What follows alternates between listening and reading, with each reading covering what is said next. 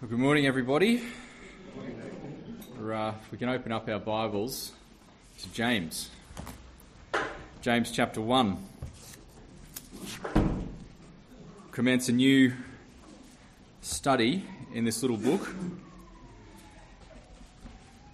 Now, if we were a Christian publisher today and somebody brought this manuscript to us, it'd be absolute gold. You know, James, it's short, it's punchy, it's very visual.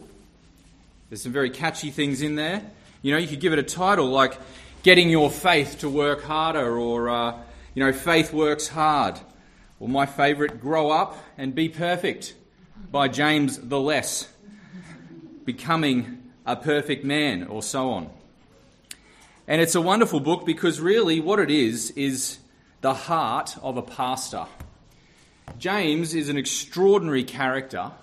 In fact, he is so extraordinary, very little is written about him. He has managed to fly under the radar of many of the church historians that give us lots of background about some of the other apostles. But James is quite unique in his both in the canon of Scripture and also is as him as a person. He is a bit of an enigma, which is rather strange given the fact that he is indeed the half-brother of our Lord Jesus Christ. He is the only one in Scripture that would have spent the amount of time with and in the presence of the Lord throughout his life. In fact, there is probably no one else that spent more time with the Lord Jesus that is recorded for us in Scripture, perhaps with the exception of Mary and Joseph, obviously. Now, the key with this little letter is to read it like you would read the Proverbs, the wisdom books, like Job, for example.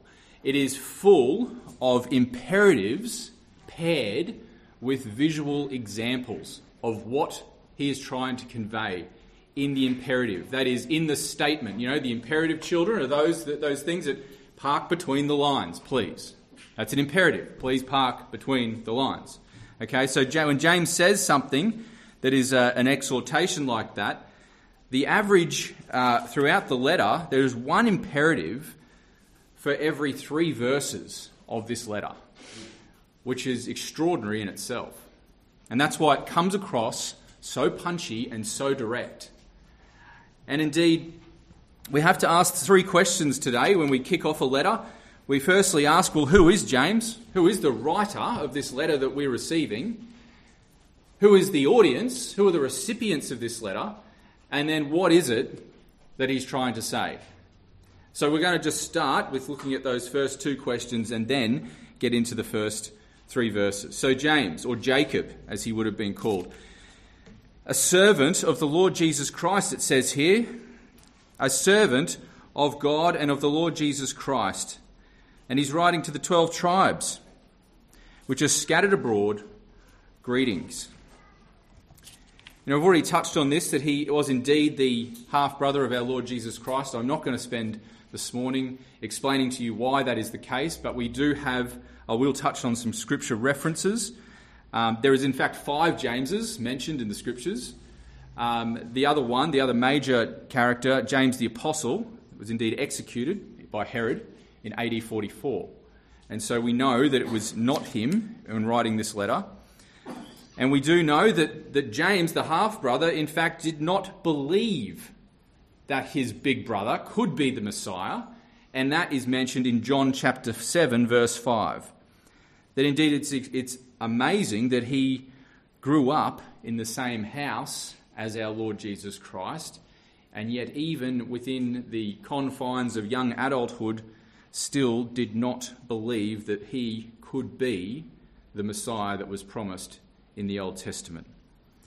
And you know, this letter is so full of teaching, because I think in retrospect, James would have taken stock of his life and taken stock of what the Lord Jesus had shown him and realised the many teaching lessons that he had been given by the Lord Jesus, particularly in Matthew 5 and 7, chapters 5 and chapter 7.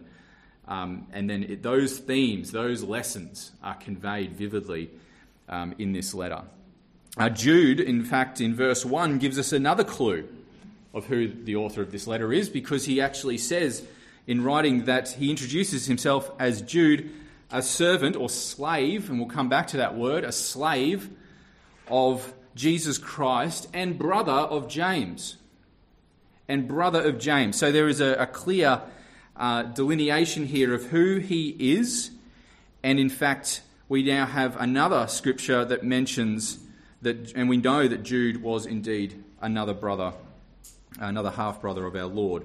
Now, sometime following the resurrection, sometime probably between when he was crucified and the resurrection, and his ascension, we know that James did become a believer.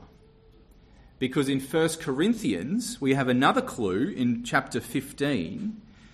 When he's talking about the resurrection of the dead, when Paul is expounding this, he says that he was seen of James, then the apostles. Why was he seen of James? Why did Paul feel the need to actually mention the man by name? Was because James was in fact one of the most well-known leaders of the early church from a very, very early point in time.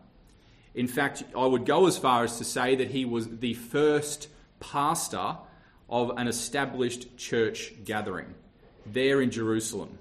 And in fact, in church tradition, from all of the different traditions, he is actually known as the Bishop of Jerusalem, the first bishop. In Acts 12:17, following Peter's miraculous escape from prison, those who first learned the news at the house of John Mark's mother should tell these things to James and to the brothers.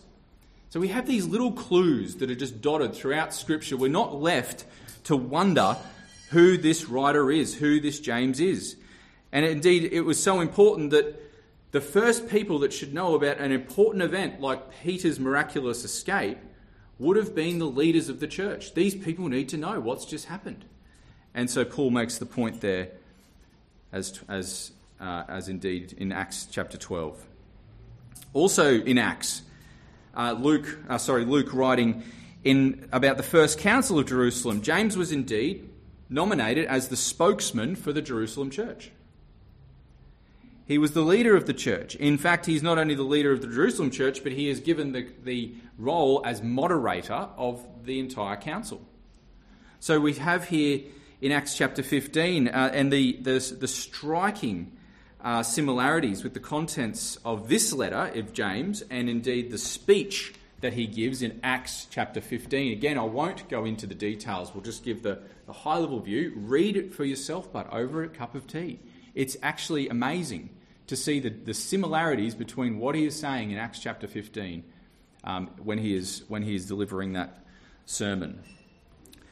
But you know what's amazing is in this opening verse, this opening salutation, is the fact that we don't find James as a name dropper. In fact, quite the opposite. You would expect somebody that was wanting to give some gravitas to the letter that he was writing to align himself as close as possible to the Lord Jesus Christ. To in fact remind them that, don't you know, I am the brother of the Lord Jesus Christ. You see. But no, he doesn't do that. He actually calls himself a servant of God and of the Lord Jesus Christ. And that word, servant, is the same word that Peter uses in his letter, the same word that Paul uses in many of his letters, slave. I am the lowest slave that you could imagine. I am the galley slave to God and of the Lord Jesus Christ. This is the designation that he gives himself. He is not James the bishop.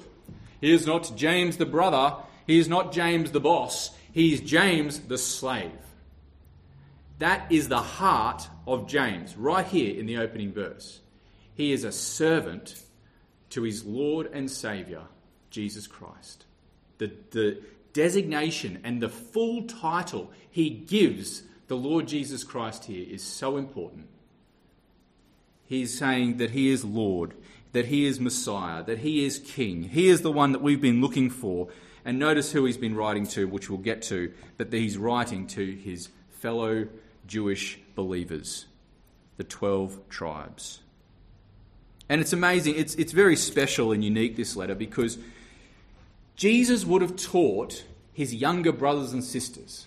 It would have just been part of his daily activity and daily duty, and he would have felt the responsibility that as he learned the scriptures in the Old Testament, as he learnt of his Heavenly Father, as he learnt of the Holy Spirit, he would have brought to bear all that he was learning upon his younger siblings, there in that little familiar household, there in Bethlehem, Nazareth.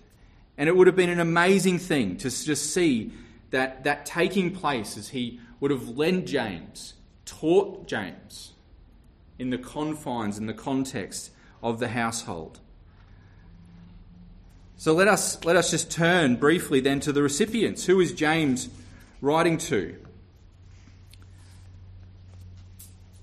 Indeed, he gives us scant information other than to say that they're the 12 tribes which are scattered abroad. The idea here that James is writing not necessarily to one particular geographical location, but he has written a general letter that has been crafted to be sent to multiple audiences there in the ancient world. Multiple geographical locations able to be picked up and read that wherever these early Christians found themselves, these early Jewish believers. Indeed, Peter addresses the same diaspora is the Greek word that is used here, the dispersion. Those who had fled the persecution in their various localities, those who were now scattered all over the ancient world due to the persecution that had followed them becoming believers. We know that in chapter 2 and verse 2 that these God-fearing types, these God-fearing Jews that now took Christ as their Messiah, they still met in synagogues. They still met in places of worship in their various localities. And they were from different socio-economic backgrounds, but it was entirely possible that some of them had been greatly deprived of their personal wealth, of their family connections, even cut off from their inheritance. And we get all of these clues from what James says in his letter. The point is that the recipients of James's letter here, regardless of where they were, they all had one thing in common, and that they were under a great load, a great weight that was upon them. They were going through trials. They were going through something that was extraordinary and something that many of them felt ill-prepared to cope with. And that is really one of the key themes of the letter, that he is wanting to build them up, truly as the heart of every pastor. Is not that the case, that every pastor wants to see their flock built up in the faith, able to stand mature in the faith? And that's what we see coming out. And this is why he's writing. And the clue to the whole letter, in fact, the fulcrum that the whole letter pivots on and comes back to, is actually in verse 4, where it says, "But let patience have her perfect work, that ye may be perfect and entire, wanting nothing." That is the key to the whole letter of James. And it is indeed his deepest heart, his deepest desire is to see these believers growing up perfect, entire, wanting nothing. This is James's heart. He wants to see believers whose faith is alive and well and going strong in the Lord. He wants to see believers being able to stand, and having done all, as Paul writes, to stand. To stand. Reminding them, in spite of their loss, in spite of their sufferings, in spite of their trials, whatever they're going through, that their Saviour, the Lord Jesus Christ, their God and Father of the Lord Jesus Christ, is sufficient for whatever their need is. And this is the great theme that he takes up here. As well as having an express concern for the church and for the believers, as well as having this, indeed, this burden upon his heart that they would be grown up and perfect in their faith. And indeed, he is not teaching here sinless perfection. No, not by any means. He is teaching a completeness, but he is teaching a completeness in Christ. He is teaching that he wants them to be grown up in Christ and not being tossed around, some of the language that he uses. But one thing that he does take a deep exception to is faith that doesn't issue in good works. And he actually singles this out several times in the letter. Anywhere where he has, if there is a notion of somebody who has some sort of hollow piety, these things are an absolute anathema to James. And this was so important in the early church. He did not want to see any hypocrisy in the church. This was his main concern. This was the main thing that he was trying to remove. He did not want to see the thoughts where, well, I've got faith. And he says, well, you show me your works, and then I'll see your faith. Show me your life that you're living, and then I'll see your faith. And he picks this theme up as well several times. He is concerned with the holy life. He is concerned with those that have a concern for the needy. He is concerned with us having disciplined tongues. And as for James, if you do not express these things in your character and in your life and in your Christian witness and faith, then to him you have no faith at all. And he is very direct in this. He is very direct. So on these key themes, he writes with a passion, he writes with an energy, he writes with a hope. And I hope that as we move through this letter, that we will somehow convey this to us all and to our hearts, and that we might, in some small way, take this on board, that we might take this into our characters. So let's look at these first few verses briefly this morning. Verse 2-4 says this: "My brethren, count it all joy when you fall into divers temptations, knowing this, that the trying of your faith worketh patience. But let patience have her perfect work, that ye may be perfect and entire, wanting nothing." Wanting nothing. You know, imagine the domestic setting here, and the letter comes through the door, somebody's delivered it to the household, they get the letter, and you know, you could just imagine it there, the lady of the house brings the letter over, and as was custom, gives it to the husband to read. Whoa, who's this letter from? Oh, it's from James. Oh, really? What's he said? What's James said? Well, let me read it. Okay, I'll read it. And after the salutation, the husband there of the household reads these words: "My brethren, count it all joy when you fall into divers temptations." And the lady of the house takes it out of his hand. "Give me that. Let me read it." Doesn't he know? Why is he writing this? Doesn't he know what I'm going through? Doesn't he know how hard it is? Doesn't he know that we've suffered great loss? Doesn't he know that we've suffered persecution? How on earth can we count it all joy? What on earth is he talking about? You can just see the confusion, can't you? This opening verse. What on earth does he mean? How on earth can we count it all joy going through what we are going through? Having lost homes and estates and family, whatever the case may be. Some would have definitely lost loved ones to persecution. They would have lost loved ones. And it's amazing. It's amazing. He goes straight to the solution. He goes straight to the solution.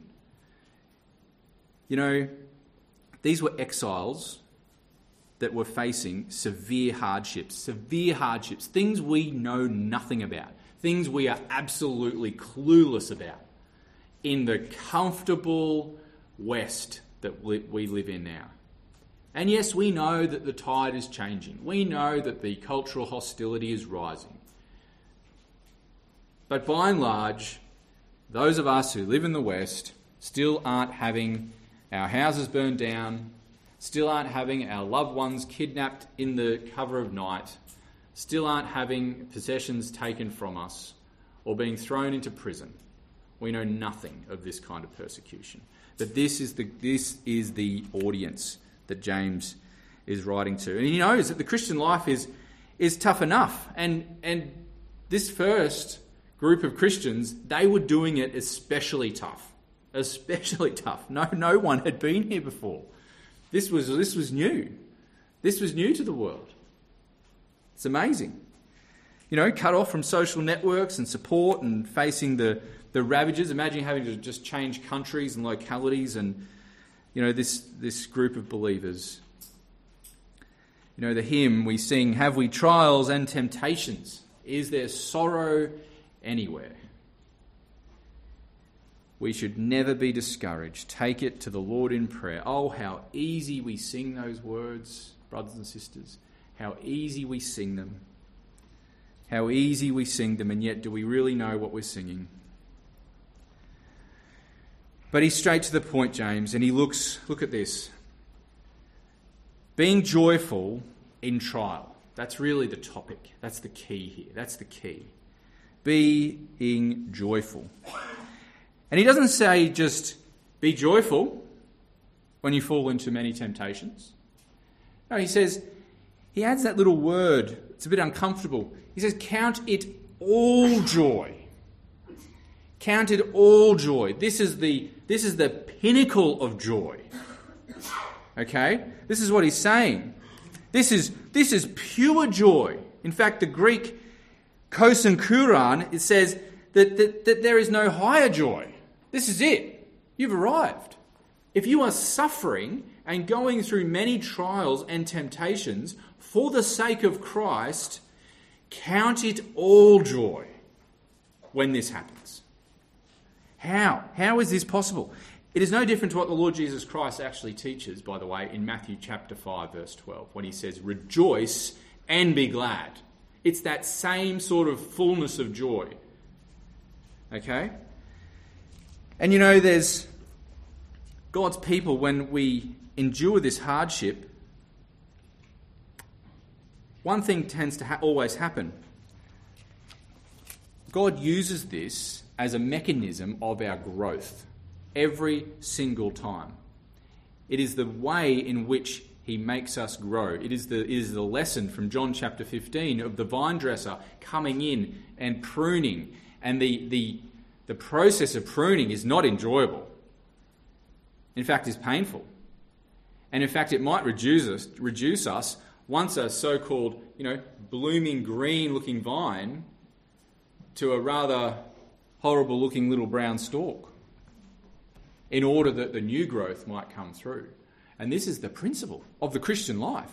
And we, as believers, need to embrace it. And we need to understand it. Because this is the primary, if not the only way that we grow.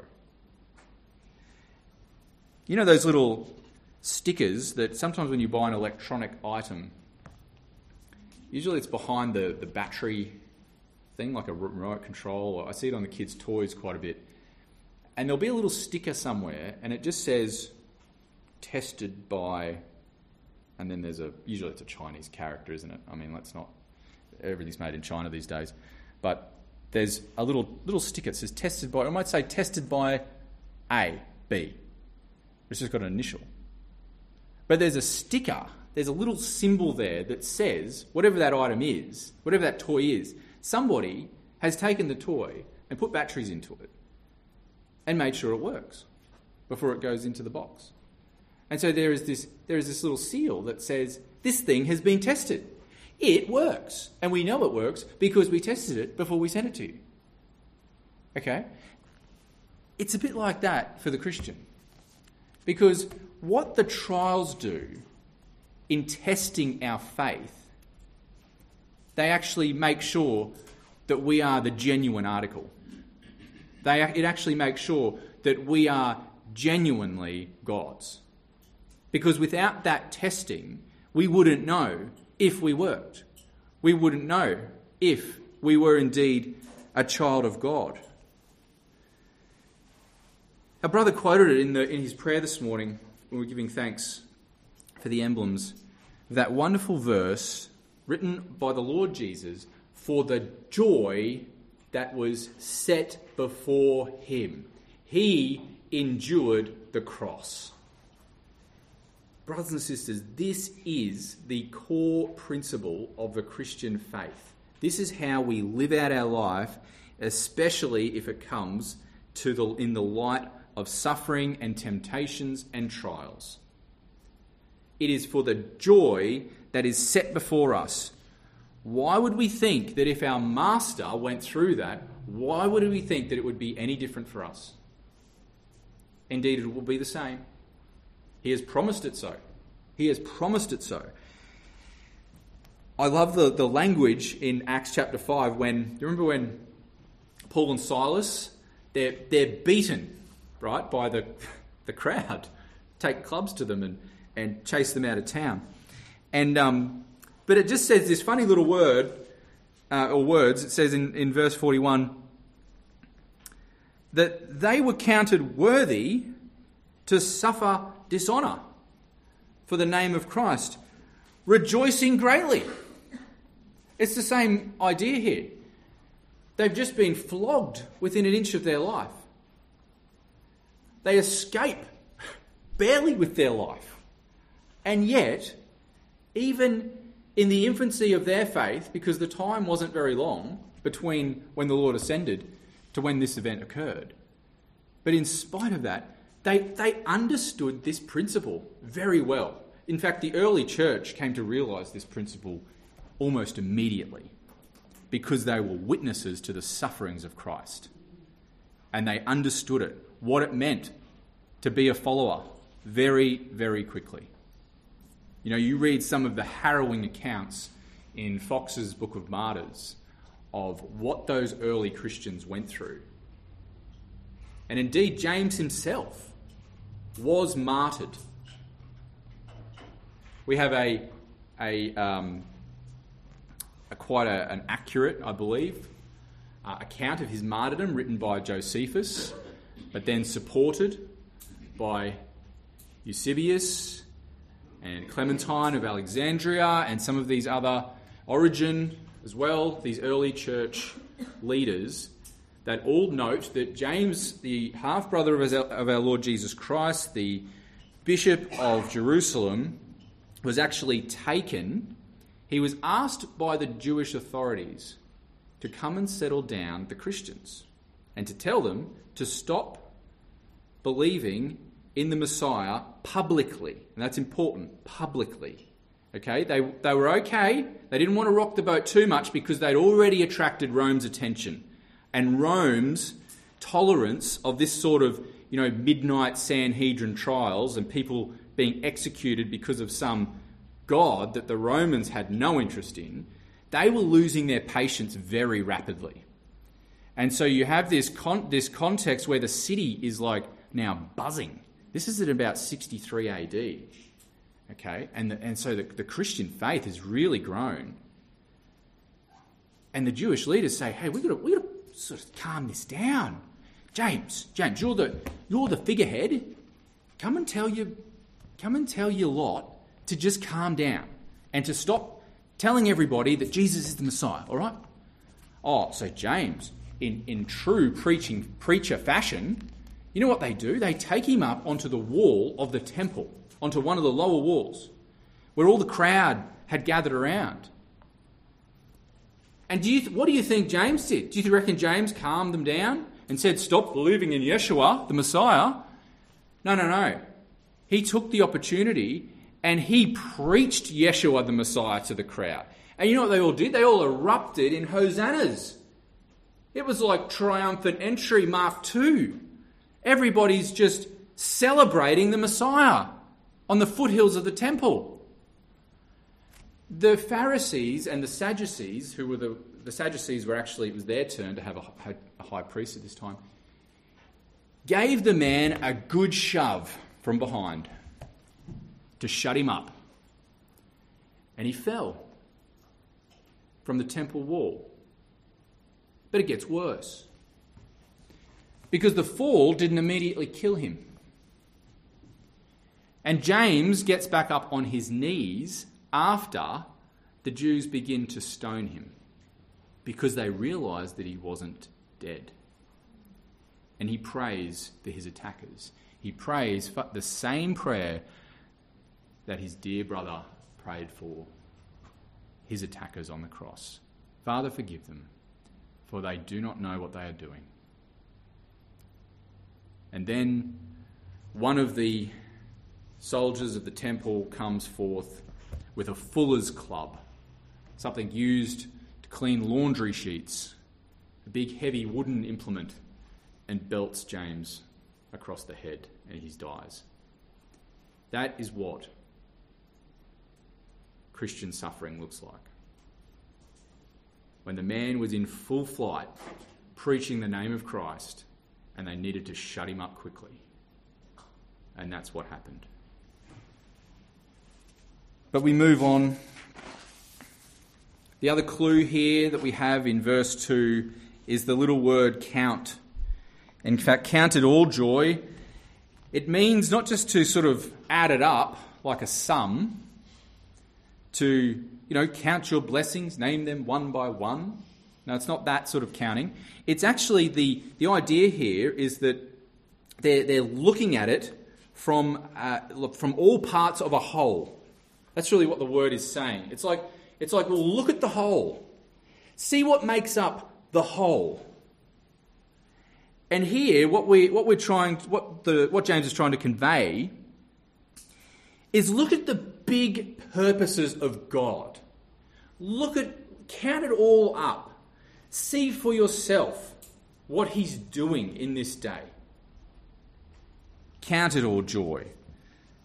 Count the eternal purposes of God. Go back, brothers and sisters, go back to when you first believed the gospel. When you first believed in the Lord Jesus Christ. When you that very moment when you said, yes, Lord, I'm done with my sin. I need your forgiveness. I need your mercy. Okay, and at those early days of your faith, you probably thought that you needed a little bit of a renovation. You needed some things to change. Look at your life like a living house. Okay, the Lord comes into the house.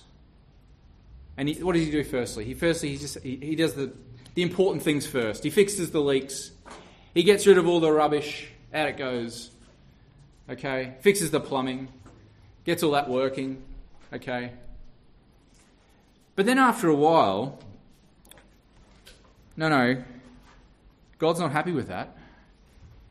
You start seeing things like extensions happening, turrets going up, armories being built, the grand ballrooms being extended. All of a sudden, the little cottage no longer looks like a cottage. This little living house that you were is being expanded. It's being enlarged. It's being beautified. And why is it being beautified? And this process hurts. But it's important because what God is actually doing through trials is He is making you as a living house, as the dwelling place of the Holy Spirit. He is actually making that place, in fact, fit for His Son to dwell in. Fit and beautiful for His Son, for His Holy Spirit to come and abide. That's what He's doing. And the main reason why, indeed, the Lord Jesus Christ is there to abide with us is because He knows that we need Him there in the trial. He knows that He needs to be there in the furnace, in the fire, whatever it is that we're passing through. He is there with us. He is there. Just reading a couple of verses and then we'll close. Romans chapter 5 says this, "Not only that, but we rejoice in our sufferings, knowing that the suffering produces endurance, and that endurance produces character, and character produces hope. And hope does not put us to shame, because God's love has been poured out into our hearts through the Holy Spirit who has been given to us." Poured out into our hearts. Oh, what a blessing it is to be a Christian, brothers and sisters. What a joy it is. And again in Romans and chapter 8, verse 17, He says this, "And if children, then heirs, heirs of God, joint heirs with Christ, and if so be that we suffer with him, that we may also be glorified together." And he says this, "For I reckon that the sufferings of this present time are not worthy to be compared with the glory which shall be revealed in us." In us. That's amazing. That's amazing. This is what God's doing in the life of every believer. He's preparing a place for him. You know, the idea here, just in closing, that he leaves us with, knowing that the trying of your faith worketh patience, but let patience have her perfect work, that you may be entire, wanting nothing. The idea here is the picture that James gives us, and he gives us lots of pictures, but this is like somebody, the steadfastness here, it's like somebody standing under a load. You know, in the Olympics, when the weightlifters come out and they lift these enormous weights, and I mean the weights are incredible because like even the steel bar, you see them bending at the end. And they do one of the weightlifting sections that styles that they do is called the clean and jerk, where they have to actually pull the weight up, hold it here, and then lift it right above their heads. And you see the strain of these weightlifters and the enormous muscles, and you know they're holding it there, and they've got to count. I think it's to 3 or something, and then they can drop it. But that's the idea here: the steadfastness, the endurance, that you'll be able to stand under the weight of whatever the trial is. You'll be able to stand. That's the picture that he's given us. You know, in trials, you know, this is wonderful for us because, yes, it tells us that the Lord Jesus is with us. Yes, he will be there with the trial. But you know, every single time we go through some suffering or a trial, it actually does something for us as well. It brings an assurance, having gone through the trial, that we've been through it. And every trial brings more and more assurance and more strength. And that is the other reason that God gives us these things, so that we will know that we are his. That none shall snatch us from his hands. Brothers and sisters, what a blessing, what a thing it is to be a Christian. What a blessing, what a privilege it is to be. To have that Holy Spirit there within us. To know that no matter what life throws at us, no matter what the enemy throws at us, no matter what the culture throws at us, I have Christ. What want I more? And that's the heart of Pastor James. That's the heart that he is wanting these dear brothers and sisters. So friends, I'll just say in closing, courage up. Courage up. If you're going through, I know Dada mentioned it, that there is even now some in our gathering that are going through particular challenges. Courage up. Courage up. The Lord is with you. What does Paul say in Ephesians 6? And having done all, to stand. He will carry you through. And you will be able to stand because he is with you. And the next time we'll be asking for wisdom. And we'll see how these two wonderful themes of joy in trials and wisdom which comes from above is just beautifully linked. So until then, let's just commit our way to the Lord. Our God and Heavenly Father, we thank you for your word. We thank you just how instructive it is, even having been penned thousands of years ago. Lord, it is still the living and abiding word of God. So, Father, in this week ahead, we just pray, Lord, that we would see you more clearly, that we would follow you more nearly, and that we would love you more dearly. Lord, this is our simple prayer. Be with every single one of us gathered here, and also those that cannot make it out today. We thank you, Lord, for our time together. We thank you, Lord, for our Lord Jesus Christ and his blessed Holy Spirit.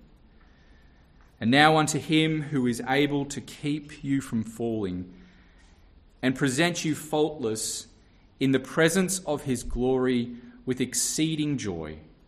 To the only wise God, our Saviour, both glory and majesty, dominion and power, both now and forevermore. Amen and amen.